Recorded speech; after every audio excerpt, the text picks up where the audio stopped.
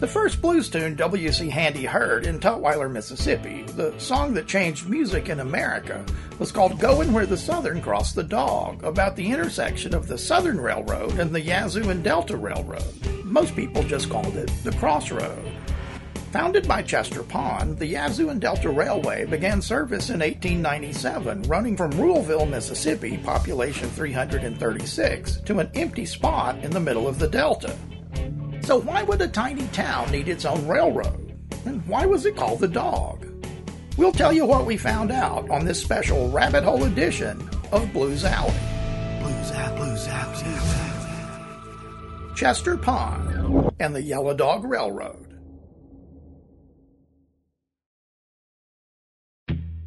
The Yazoo and Delta Railway was known across the region simply as the Yellow Dog, and the debate over how it got its name rages on today. The first theory is based on the fact that the railroad's bright yellow rolling stock had the initials Y and D painted on the side. Another belief posits that it's based on a Yellow Dog labor contract, in which the employee agrees not to join a union. Yet a third premise revolves around a feral dog that ran barking after trains as they rolled through town. Occam's razor suggests the first theory. Railroad nicknames were commonplace. The Atchison, Topeka, and Santa Fe, famous itself from a Judy Garland song, was nicknamed Eight Tacos and Spat Fire, based on the acronym AT and SF painted on its rolling stock. The B&O, Baltimore and Ohio, went by the moniker Beefsteak and Onions. However it got its name, the Y&D found its way into American culture and the birth of blues music. But why did it exist at all? It connected a town of fewer than 400 to the dead middle of nowhere and ran only 20 miles. The Yellow Dog Railway's existence is down to its founder, Chester H. Pond. Pond was raised in Ohio and educated at Oberlin College. As a teenager, he worked as a telegraph operator and later served in the Union Army Telegraph Corps during the Civil War. Telegraphy was a skill that would serve him well throughout his life.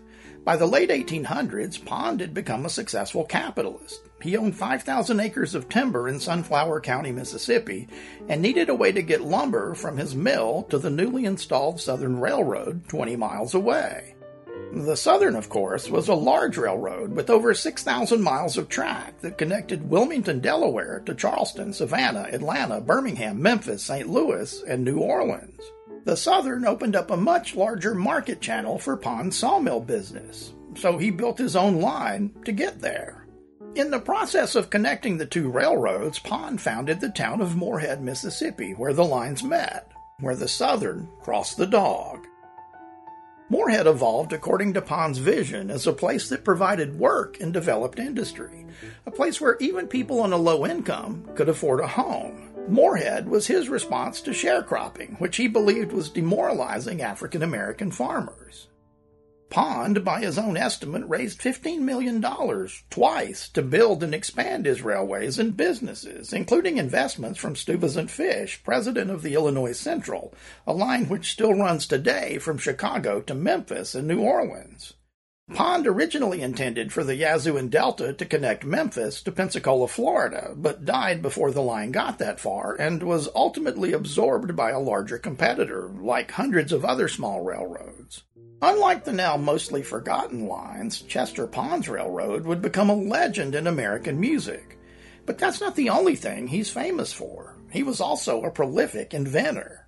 Using his background in telegraphy, he developed a self-winding, self-synchronizing clock in the fall of 1885. The idea was that a very accurate master clock would send a telegraph signal on the hour to subsidiary clocks all across the nation, correcting the time and winding the clock mechanism, creating a national system of timekeeping. Today, our cell phones and digital watches do the same thing. They sync up automatically to the U.S. Naval Observatory whenever they hit a new tower or Wi-Fi connection. As bizarre as it sounds today, before Chester Pond's self-synchronizing clock, every whistle-stop town along every railroad in America kept its own time. It might be noon in Tutwiler, 12:15 in Clarksdale, just 15 miles away, and 11:55, 40 miles south, in Morehead. When you arrived at a local station, the conductor would announce pertinent info like town population and whether alcohol and tobacco were legal within the city limits. And of course, you got the local time. Chester Pond's clock changed all that and was incredibly reliable. The clock in New York's Grand Central Station is still running today. Pond was a born inventor. An idea he dropped to Elijah Gray about a self-adjusting relay helped Gray improve the telegraph and invent the telephone. Another of Pond's inventions was a fire alarm telegraph system, which automatically dispatched the fire department and eventually activated sprinklers. Most of Chester Pond's inventions and businesses had a public service aspect about them. His lumber mill was even a philanthropic endeavor, helping fund the Alameda Gardner School, named after his wife.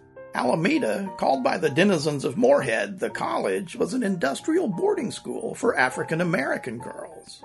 Partially funded by the American Missionary Society, in addition to the lumber mill, the Alameda curriculum focused on academic, musical, gymnastic, and industrial training.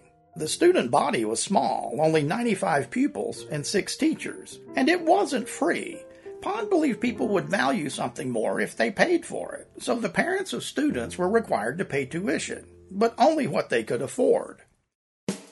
Though Pond kept offices in New York City, had business interests in Chicago, and served on the board of his alma mater, Oberlin College in Ohio, Chester Pond always called Moorhead home. He died there on June 11, 1912. He was 68.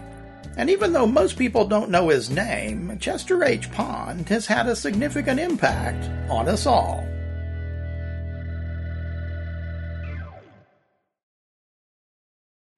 Thank you for listening to American Entertainment Works Blues Alley. If you're able to support us, you can buy us a coffee on Ko-fi. It's not expensive, and you'll be helping us tell more stories about American culture.